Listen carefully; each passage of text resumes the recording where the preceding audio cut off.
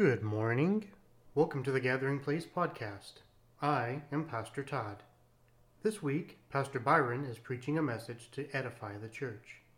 I hope you are edified as well. And now, Pastor Byron. To take orders from headquarters, Lord. Whether it's sharing the gospel with a random person at a grocery store or hosting a 20th year anniversary of the Wednesday nights. Like whatever the task, whatever the call you do, Byron, it's in his heart to say yes and to do it. And so we thank you for that, Lord. And we thank you for Byron saying yes to pastoring this church, and that you have called him to that you've gifted him in that, Lord, and that you are using him. And so we ask now that you would anoint him to speak your word, to speak your heart to us, open our ears to hear what you would say, and let Byron be your mouthpiece this morning for your glory, for your honor, and for building up the kingdom of heaven. In Jesus' name, amen.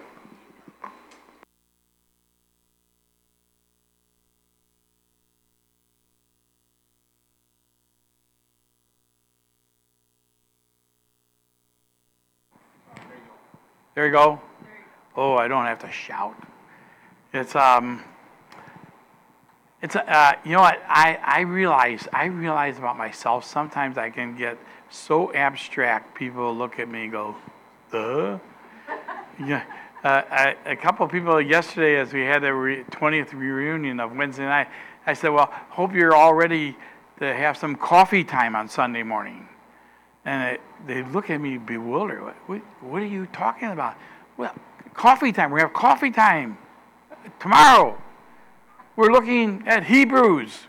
So, delayed. Still abstract. But anyhow, it's the Word of God is amazing. I just want to before we get into the Word of God, just share something that one of the many things that blessed me yesterday.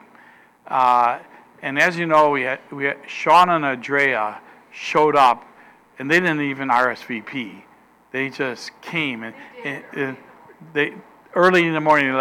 I didn't know, but Nancy knows everything. I kind of catch up with stuff, but it's it was but there was one that I really prayed. I said, God, bring them, And as you know, as a church, some of you guys that are newer here maybe don't know, but the state took away their children, and it was a really a hard time for them for years, going to court to try to get their children back, and I think God's going to build this building. It's for the generation coming up that they might hear about Jesus. So we were talking. I was talking to Sean and Andrea, and then Sean said something that really is in my heart. He said, Byron, could you take my two children for a tour of the basement? And that rings so beautiful to me. And I said, sure, we'll go down there and take the tour of the basement.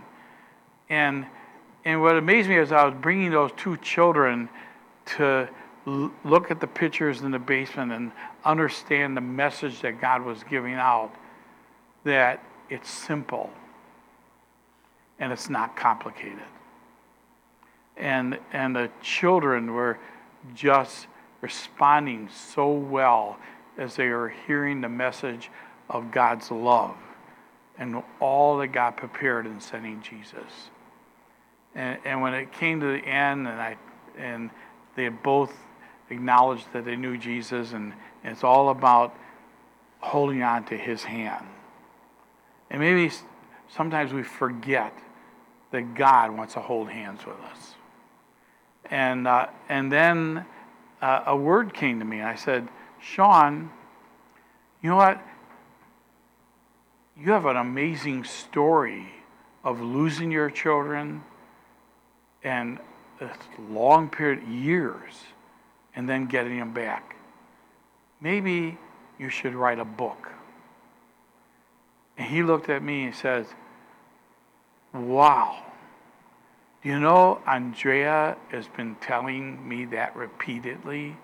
we should write a book about our story of losing our children and getting them back. And it was just an honor for me.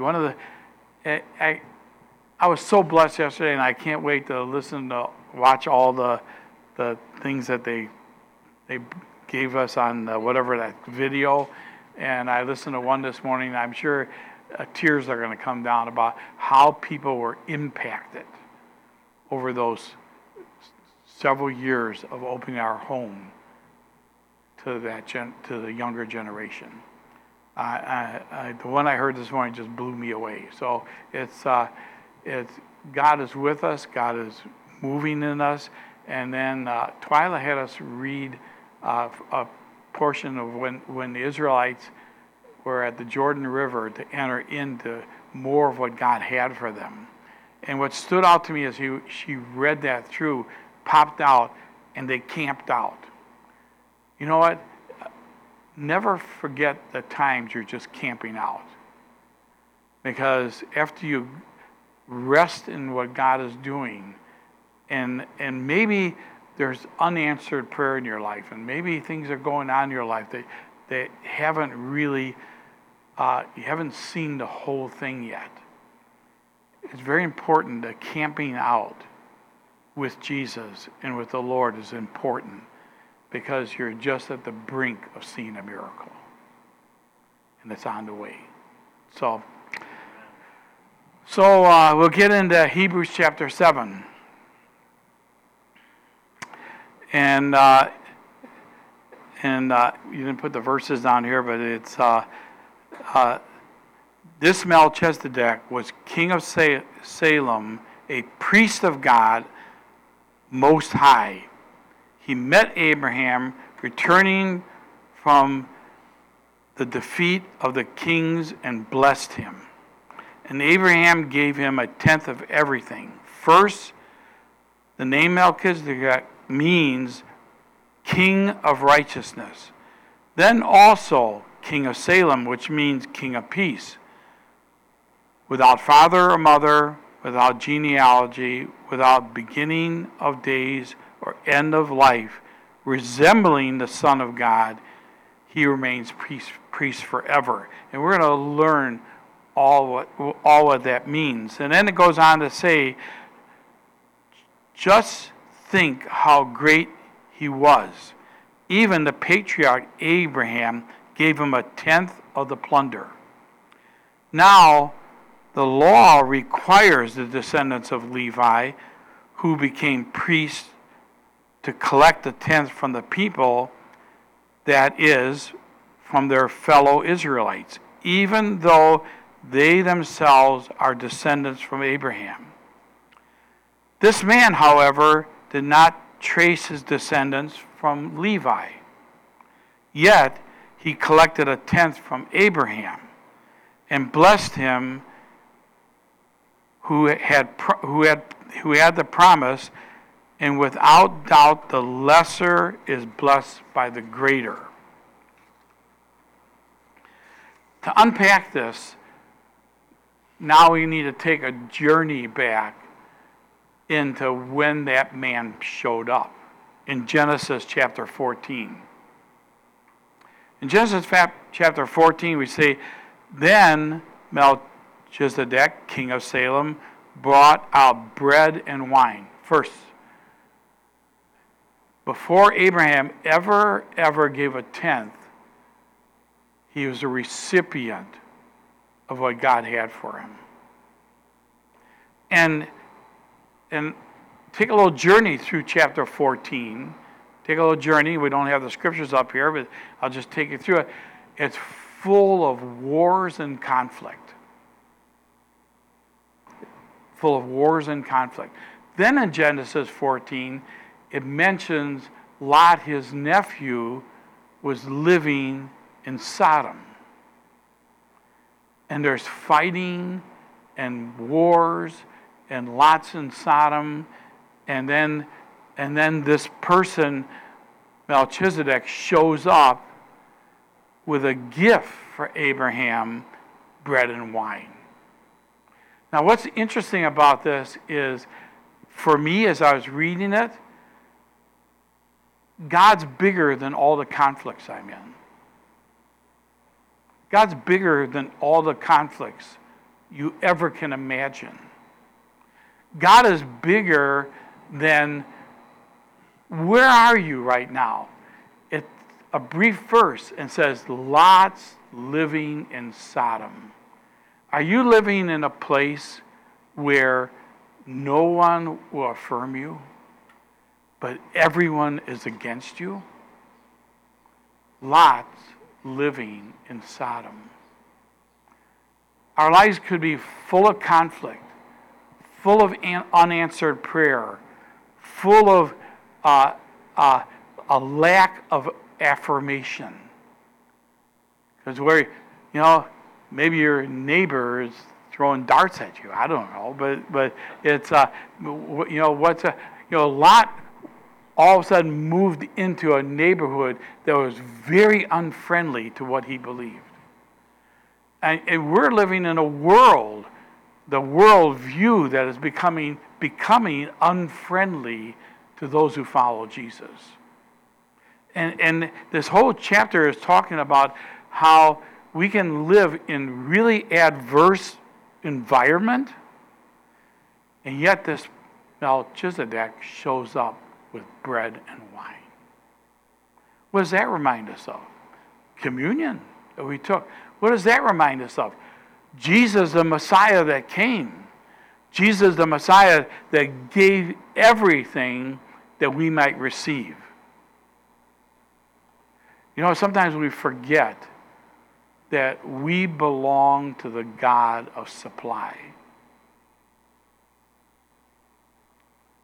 Again, we belong to the God of supply, not the God of demand. Some of the young people I talked to yesterday, they said, what was refreshing about coming to Wednesday night? And some of them actually said to me, they were going to church, and after church they went out to their cars and all they felt was condemnation, not affirmation.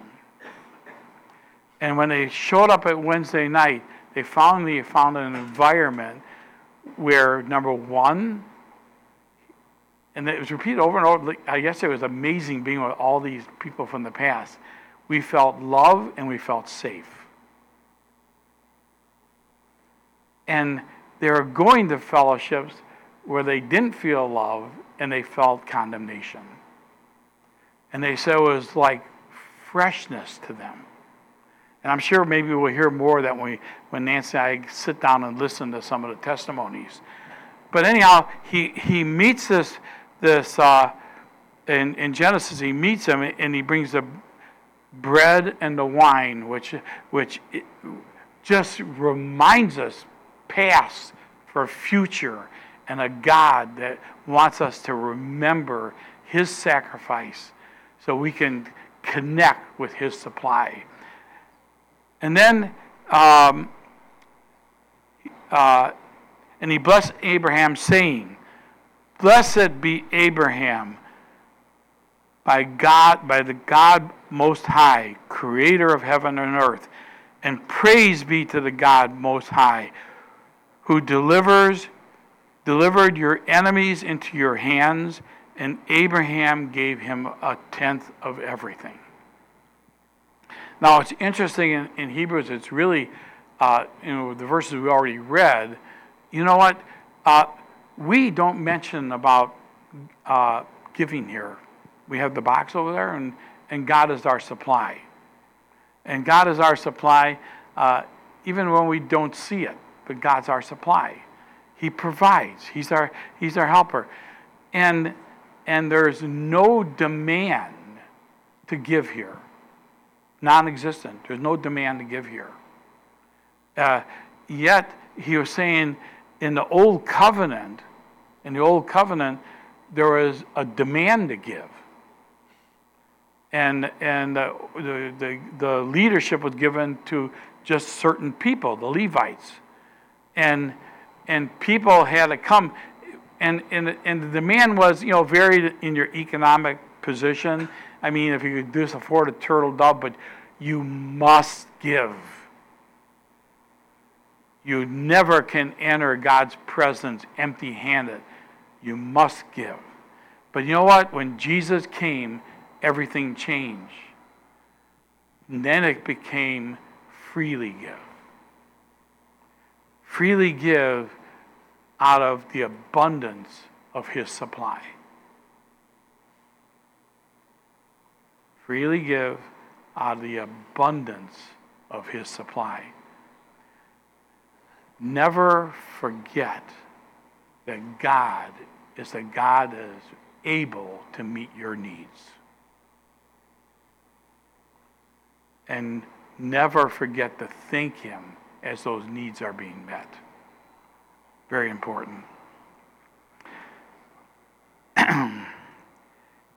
In the case, back to Hebrews, in the case, the tenth is collected by the people who died, but in the other case, by him who is declared to be living. One might even say that Levi, who collected the tenth, paid the tenth through Abraham. Because when Melchizedek met Abraham, Levi was still in the body of his ancestors. This was happening before the fulfillment. And we talk about prophetic act. It was happening before Levi even became a nation. And then going on in verse 11, if perfection could be attained through the Levitical priesthood, and indeed the law given to the people established to that priesthood, why was there still a need for the priest to come, one in order of Melchizedek, but in the order of Aaron? For when the priesthood is charged, the law must be, when the priesthood was changed, the law must be changed also. He whom these things are said belonged to the different tribe, but no one who from that tribe was ever served at the altar. For it is clear that our Lord's descendants, whom from Judah, in regard to that tribe, Moses said nothing about priests. And what we have said is even more clearer if another priest like Melchizedek appears, one who has become the priest not on the basis of regulation as to his ancestry, but on the basis of the power of the indestructible life. For it is declared, you are a priest forever in the order of Melchizedek. A lot of words here. It's just, this is really just a messianic message that this man Melchizedek showed up with bread and wine just to declare to a whole nation of people what was coming. And Jesus would become that high priest, not from a priesthood that was established in human terms, but a priesthood in eternal terms. And then going on in verse 18, the former regulations are set aside because it was weak and useless, for the law made nothing perfect. And a better hope is introduced by which we draw near to God. I think this is in this chapter, this one really stuck out at me. The former regulation is set aside because it is too weak and useless. You know, you and I pursuing a perfect life attains nothing.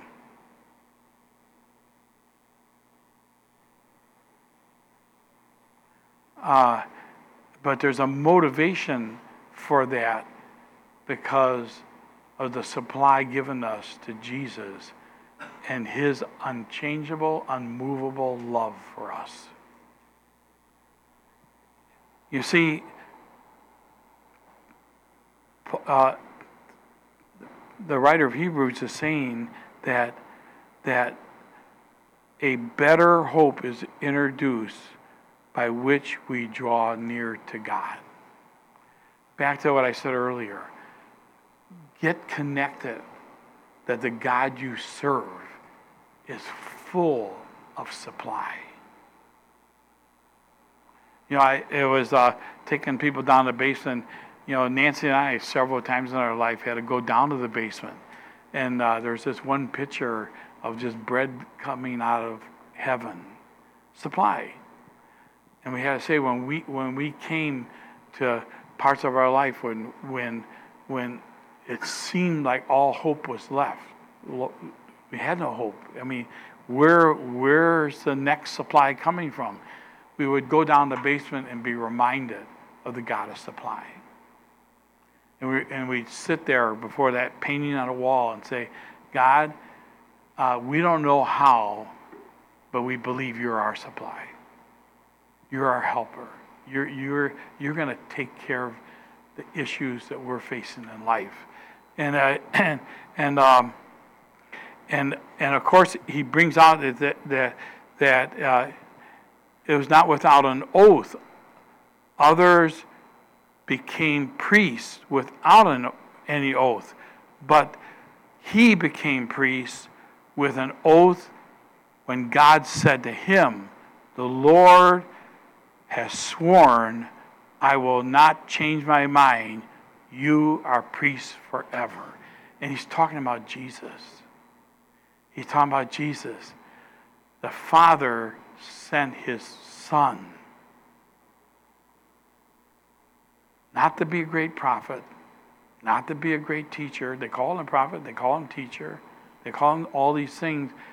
But he came for the full purpose of being elevated to our high priest forever.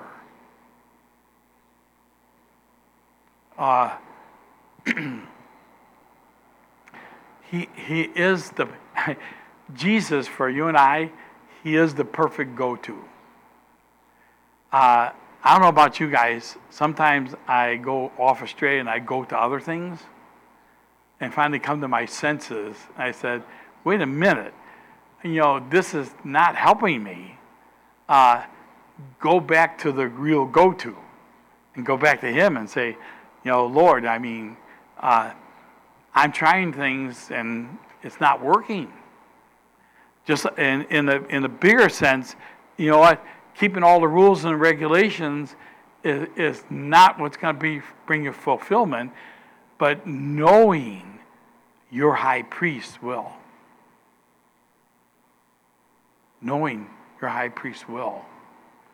And then it goes on to say, because of this oath, Jesus had become the guarantor of a better covenant.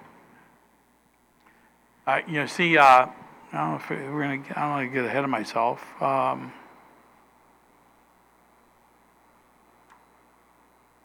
We'll go on here. Now there have been many of those priests since death prevented them from them continuing in office, but because Jesus lives forever, he has a permanent priesthood. Therefore, he is able to save completely those who have come to God through him, because he always lives to intercede for us. You know, and Hey, wait a minute. Hey, you know what? Think about it. Think about it. When you and I get lost in our way, we get lost in our problems, lost in our needs, lost in the issues of life. You and I have somebody called Jesus, that part of the priestly calling, eternal priestly calling. Think about it. When you and I are struggling, he is continually interceding for you. Wait a minute, that stick? Hey, you got somebody, a high priest. You know, a lot of churches, go to the pastor and go to him, go to them, and go to this person, go to this counselor, go to this thing to get your answers. But sometimes we neglect to really connect with when all this stuff is spinning in your mind. You have somebody that knows everything interceding for you. You have somebody continually, never sleeping, never slumbering, interceding for you. And that intercession kind of goes to your Papa, your Father God. He's saying, hey, Byron's going through a difficult thing. He just can't figure it out. You know what? Holy Spirit, help him. He's interceding in our behalf. We are truly blessed as sons and daughters.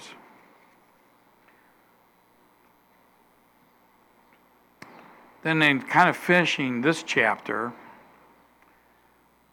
such a high priest truly meets our needs.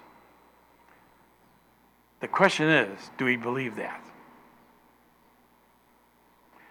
The writer in the epistle say, he's the God that meets all our needs according to his riches and glory. Do you believe that? You know what? If we really believe that, we won't be shaken. We won't be shaken.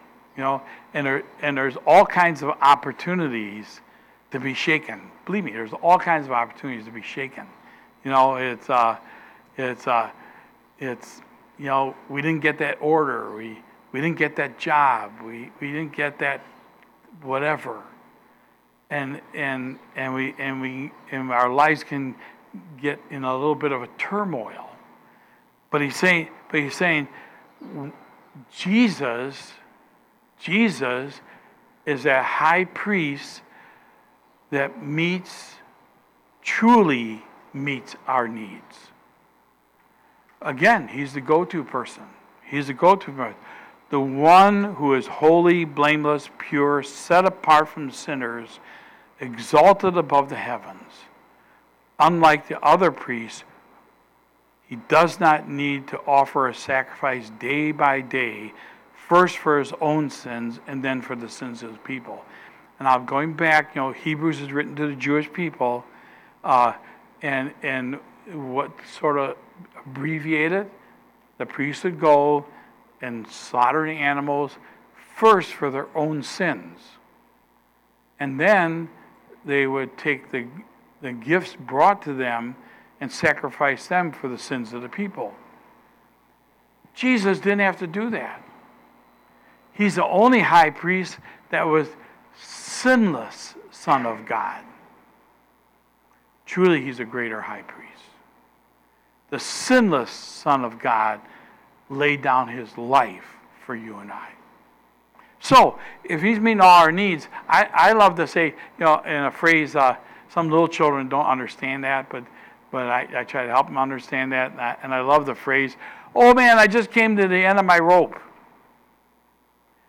That means when you're saying that, I've exhausted everything, I have nothing more to give or go, and I'm at a end of my rope. I'm at the, and now I can excuse myself for being ugly, nasty with my words.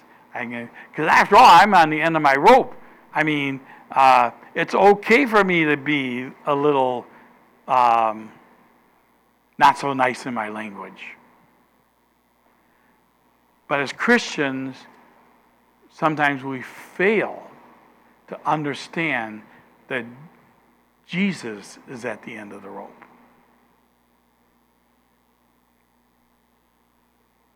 Follow the idea?